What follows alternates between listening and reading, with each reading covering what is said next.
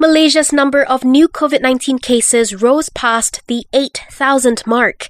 8,868 infections were detected nationwide, with almost half of the total detected in Selangor alone. According to Health Ministry data, KL had the second most cases at 1,133, ahead of Negeri Sembilan. It also recorded 135 fatalities, which is the highest number of deaths due to the virus.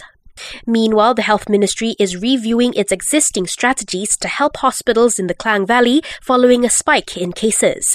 It says, among others, it will send additional beds and medical equipment to several health facilities.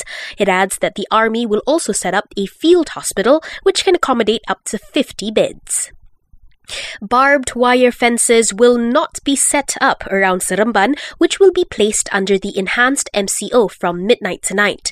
Police say they will instead mount 2 more roadblocks along the Rantau border. They add that 300 officers and army personnel will be deployed to ensure SOP compliance. More than 5,000 complaints have been lodged against employers via the government's Working for Workers application. The HR Ministry says the bulk of the complaints were against bosses who forced their employees to work at their offices amid the COVID-19 pandemic. The country is close to reaching its target to fully immunize 10% of the population by mid this month. Currently, some 9% of the population have completed both doses, involving over 3 million recipients.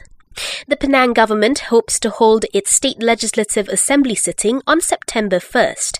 Its chief minister says this is after the Yang di-Pertuan Agong consented for the assembly to convene after the state of emergency is lifted next month.